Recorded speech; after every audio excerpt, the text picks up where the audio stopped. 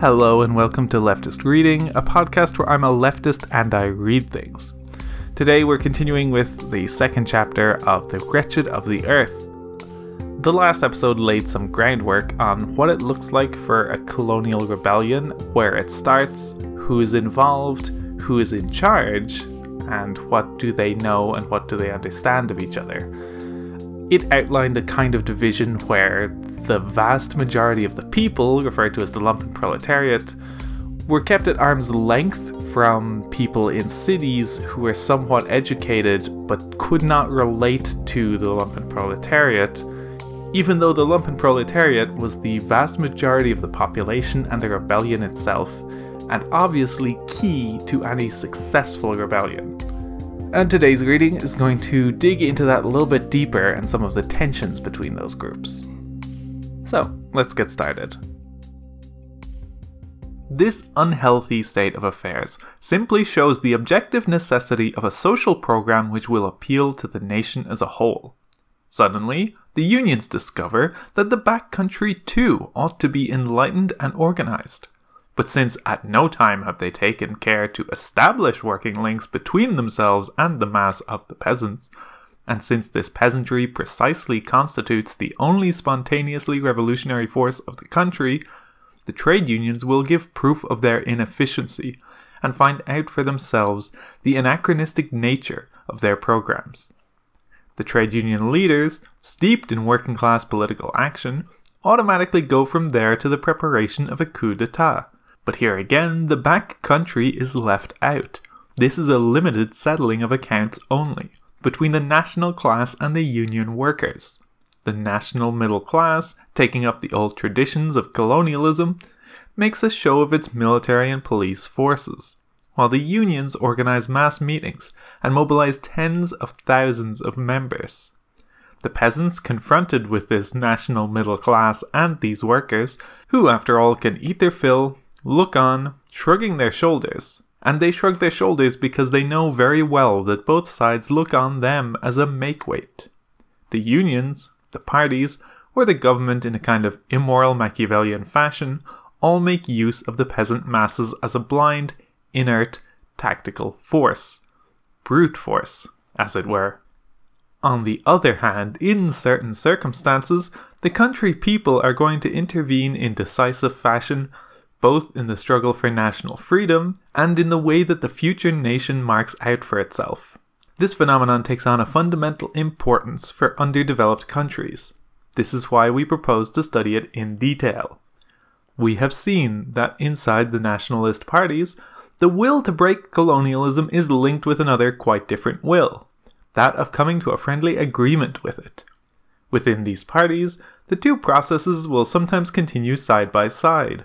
In the first place, when the intellectual elements have carried out a prolonged analysis of the true nature of colonialism and of the international situation, they will begin to criticize their party's lack of ideology and the poverty of its tactics and strategy.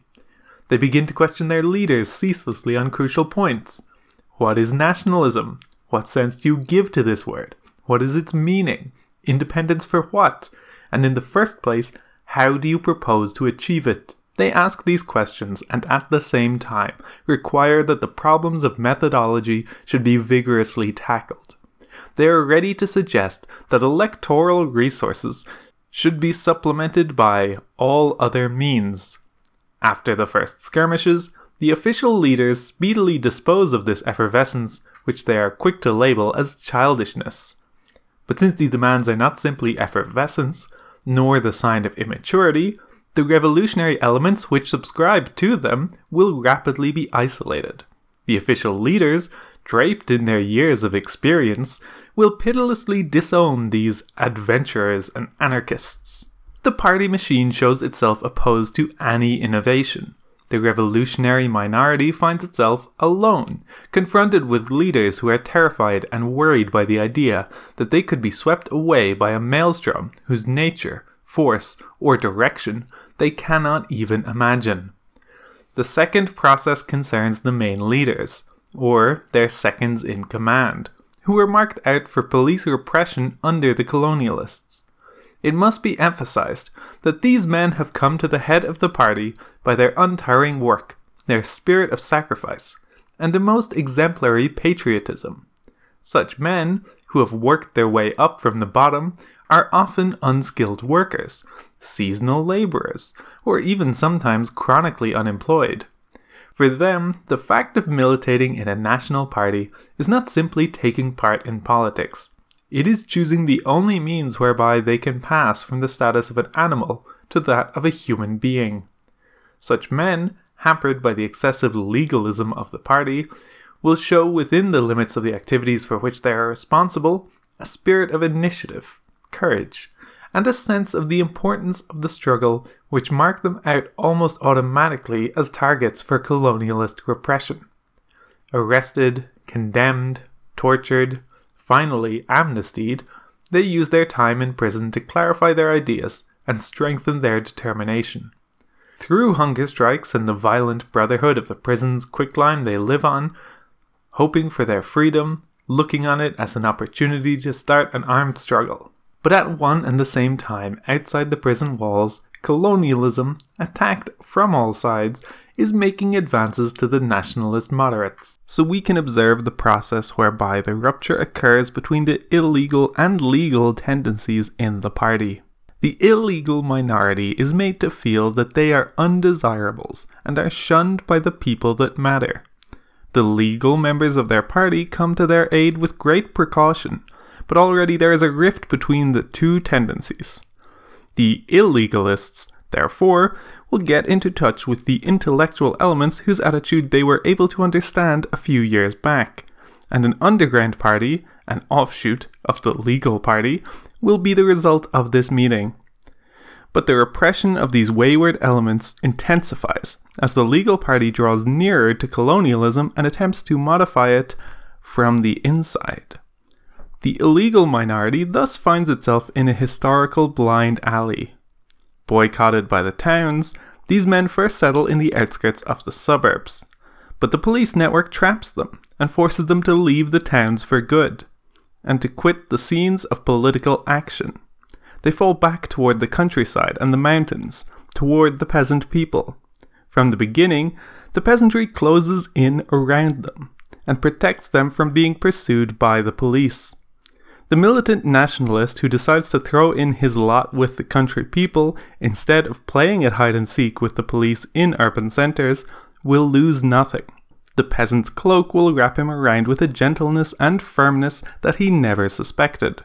These men, who are in fact exiled to the backwoods, who are cut off from the urban background against which they had defined their ideas of the nation and of the political fight, these men have in fact become maquisards. Since they are obliged to move about the whole time in order to escape from the police, often at night, so as not to attract attention, they will have good reason to wander through their country and to get to know it.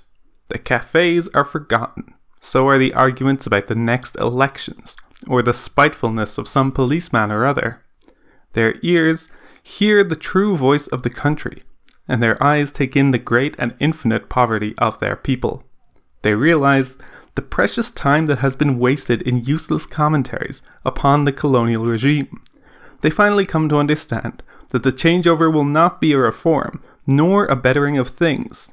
They come to understand, with a sort of bewilderment, that will from henceforth never quite leave them, that political action in the towns will always be powerless to modify or overthrow the colonial regime.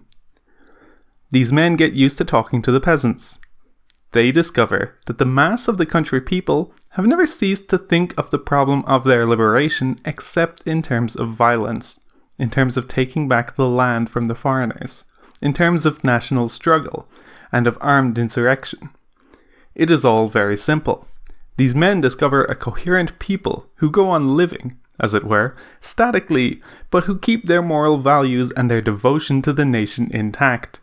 They discover a people that is generous, ready to sacrifice themselves completely, an impatient people with a stony pride. It is understandable that the meeting between these militants with the police on their track and these mettlesome masses of people who are rebels by instinct can produce an explosive mixture of unusual potentiality. The men coming from the towns learn their lessons in the hard school of the people, and at the same time, these men open classes for the people in military and political education. The people furbish up their weapons, but in fact, the classes do not last long, for the masses come to know once again the strength of their own muscles, and push the leaders on to prompt action. The armed struggle has begun. The rising disconcerts the political parties. Their doctrine, in fact, has always affirmed the uselessness of a trial by force, and their very existence is a constant condemnation of all rebellion. Secretly, certain political parties share the optimism of the settlers, and congratulate themselves on being well away from this act of madness, which, it's said, will be put down with bloodshed. But once the match is lit, the blaze spreads like wildfire through the whole country. The armored cars and the airplanes do not win through with unqualified success. Faced with the full extent of the trouble, colonialism begins to reflect on the matter. At the very core of the oppressing nation, voices are raised and listened to, which draw attention to the gravity of the situation. As for the people, they join in the new rhythm of the nation, in their mud huts and in their dreams. Under their breath and from their heart's core, they sing endless songs of praise to the glorious fighters. The tide of rebellion has already flooded the whole nation. Now it is the party's turn to be isolated. The leaders of the rising, however, realize that someday or another the rebellion must come to include the towns. This awareness is not fortuitous. It is the crowning point of the dialectic which reigns over the development of an armed struggle for national liberation. Although the country districts represent inexhaustible reserves of popular energy, and groups of armed men ensure that insecurity is rife there, colonialism does not doubt the strength of its system. It does not feel that it is endangered fundamentally.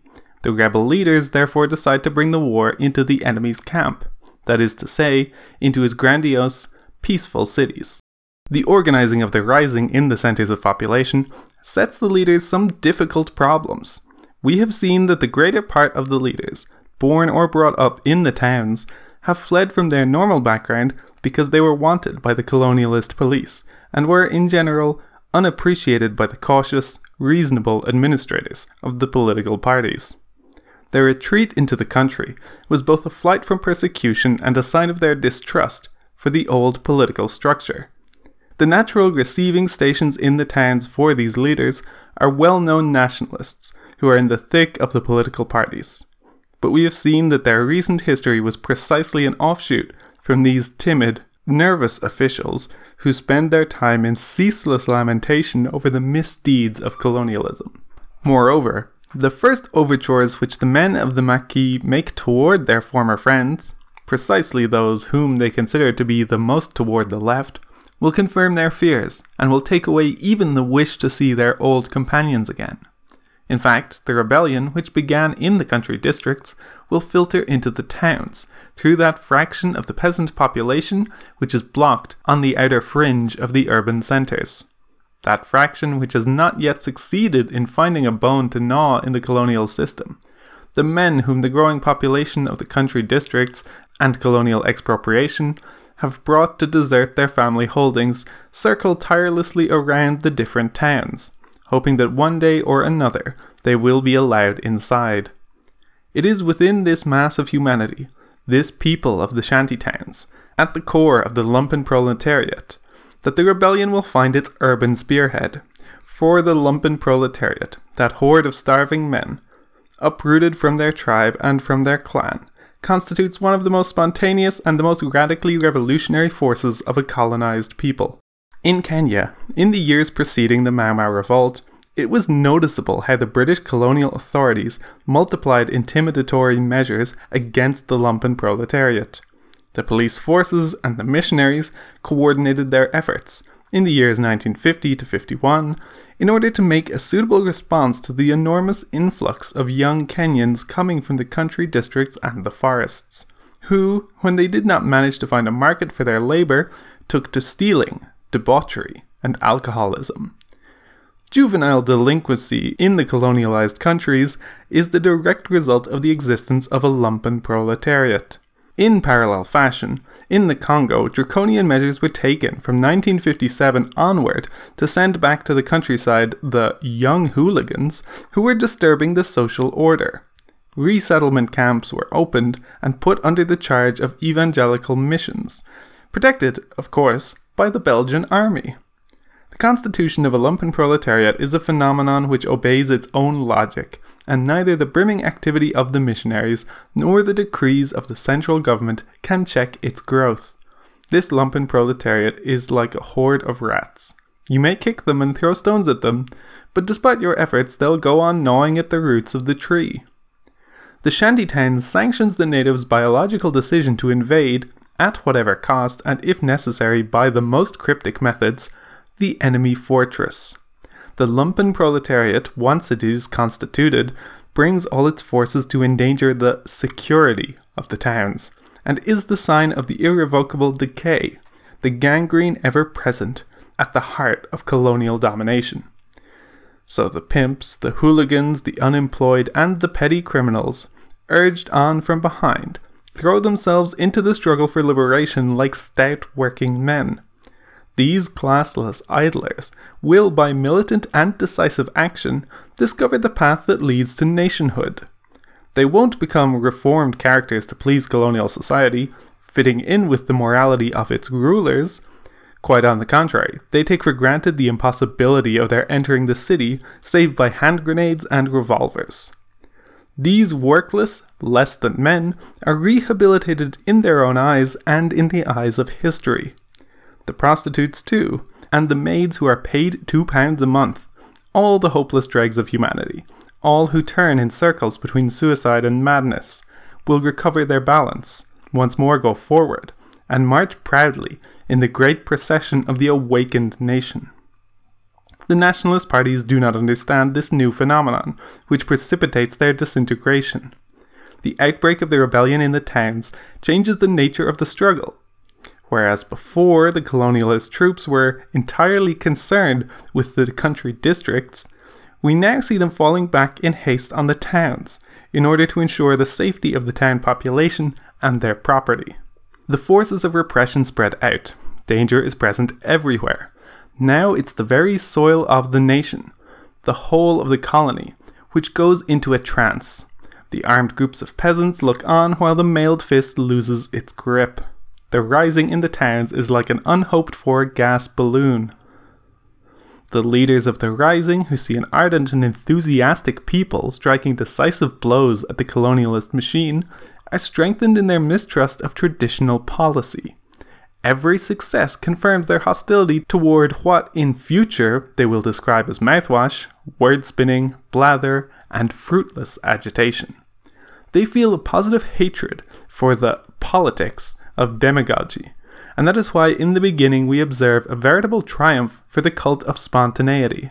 The many peasant risings which have their roots in the country districts bear witness, wherever they occur, to the ubiquitous and usually solidly massed presence of the new nation. Every native who takes up arms is a part of the nation which, from henceforward, will spring to life. Such peasant revolts endanger the colonial regime.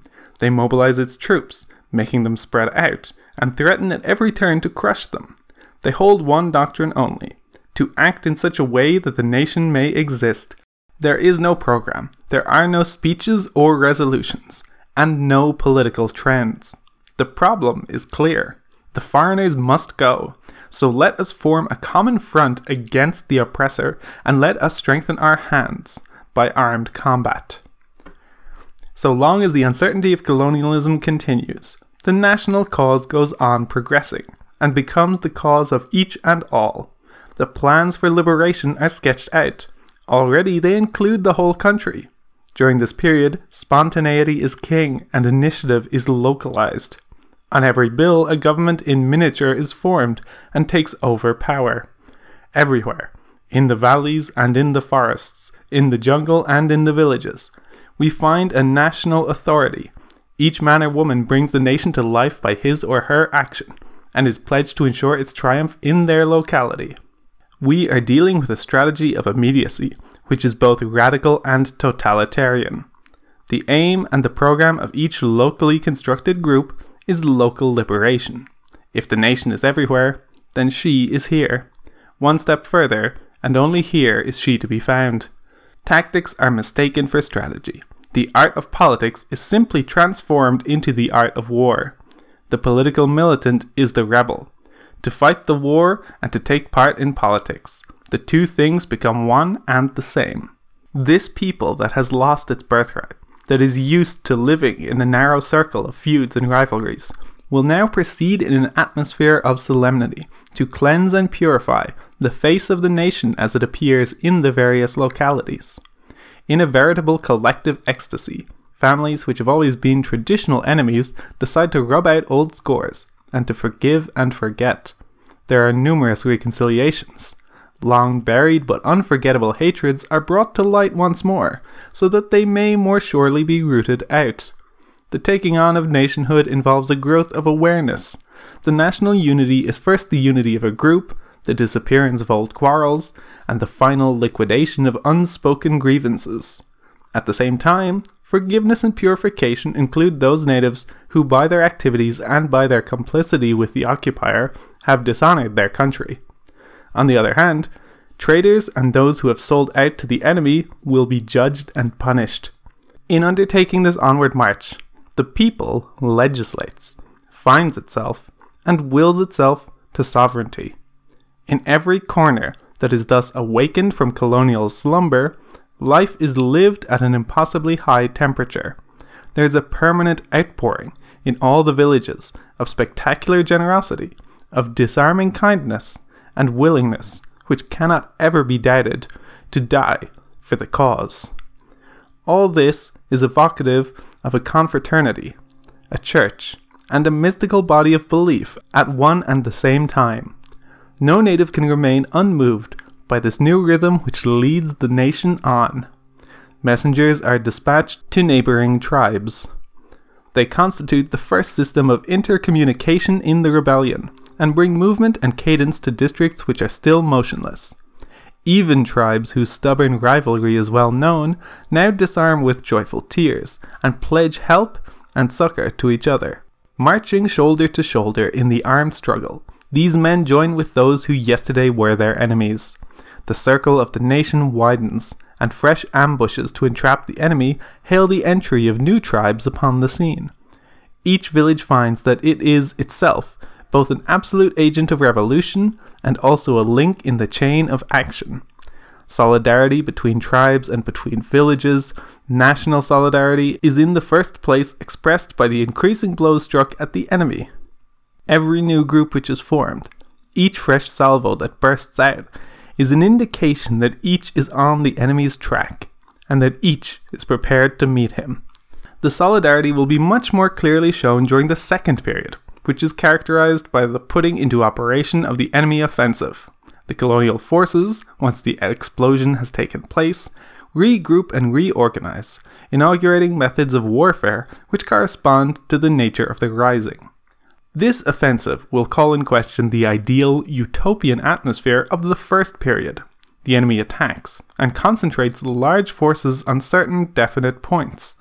The local group is quickly overrun, all the more so because it tends to seek the forefront of the battle. The optimism which reigned in the first period makes the local group fearless, or rather, careless. It is persuaded that its own mountain peak is the nation, and because of this it refuses to abandon it, or to beat a retreat. But the losses are serious, and doubts spring up, and begin to weigh heavily upon the rebels. The group faces a local attack as if it were a decisive test. It behaves as if the fate on the whole country was literally at stake, here and now. But we should make it quite clear that this spontaneous impetuosity, which is determined to settle the fate of the colonial system immediately, is condemned, insofar as it is a doctrine of instantaneity, to self-repudiation. For the most everyday, practical realism takes the place of yesterday's effusion, and substitutes itself for the illusion of eternity. The hard lesson of facts, the bodies mown down by machine guns, these call forth a complete reinterpretation of events. The simple institution to survive engenders a less rigid, more mobile attitude. This modification in fighting technique characterized the first months of the War of Liberation of the people of Angola.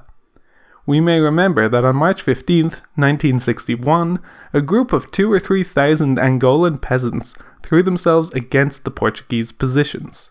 Men, women, and children, armed and unarmed, afire with courage and enthusiasm, then flung themselves in successive waves of compact masses upon the districts where the settler, the soldier, and the Portuguese flag held sway.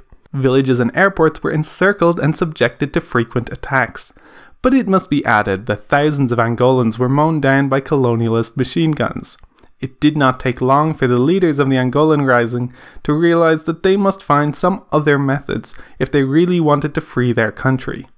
So during the last few months, footnote 1, the Angolan leader Holden Roberto has reorganized the National Angolan Army, using the experience gained in various other wars of liberation and employing guerrilla techniques. The fact is that in guerrilla warfare, the struggle no longer concerns the place where you are, but the place where you are going.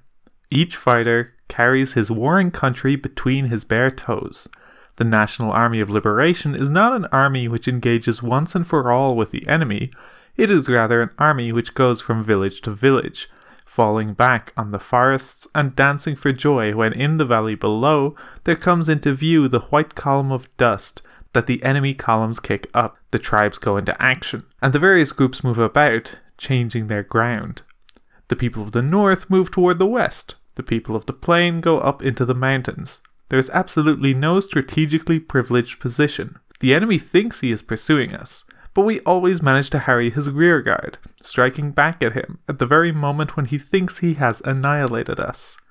From now on, it is we who pursue him. In spite of all his technical advantages and his superior artillery power, the enemy gives the impression that he is floundering and getting bogged down. And as for us, we sing. We go on singing. And that's going to do it for this week. We'll be finishing off this chapter in the next episode. If you have any questions, comments, corrections, suggestions, you can email leftistreading@gmail.com or get the show on Twitter @leftistreading. This show is hosted on the Abnormal Mapping Network. You can go to abnormalmapping.com to find this and lots of other leftist podcasts about video games, books, movies, and anime. Our intro and outro music is Decisions by Eric Matyas. You can find it and more of his work on soundimage.org. That's all for this week. Thank you for listening, and keep reading.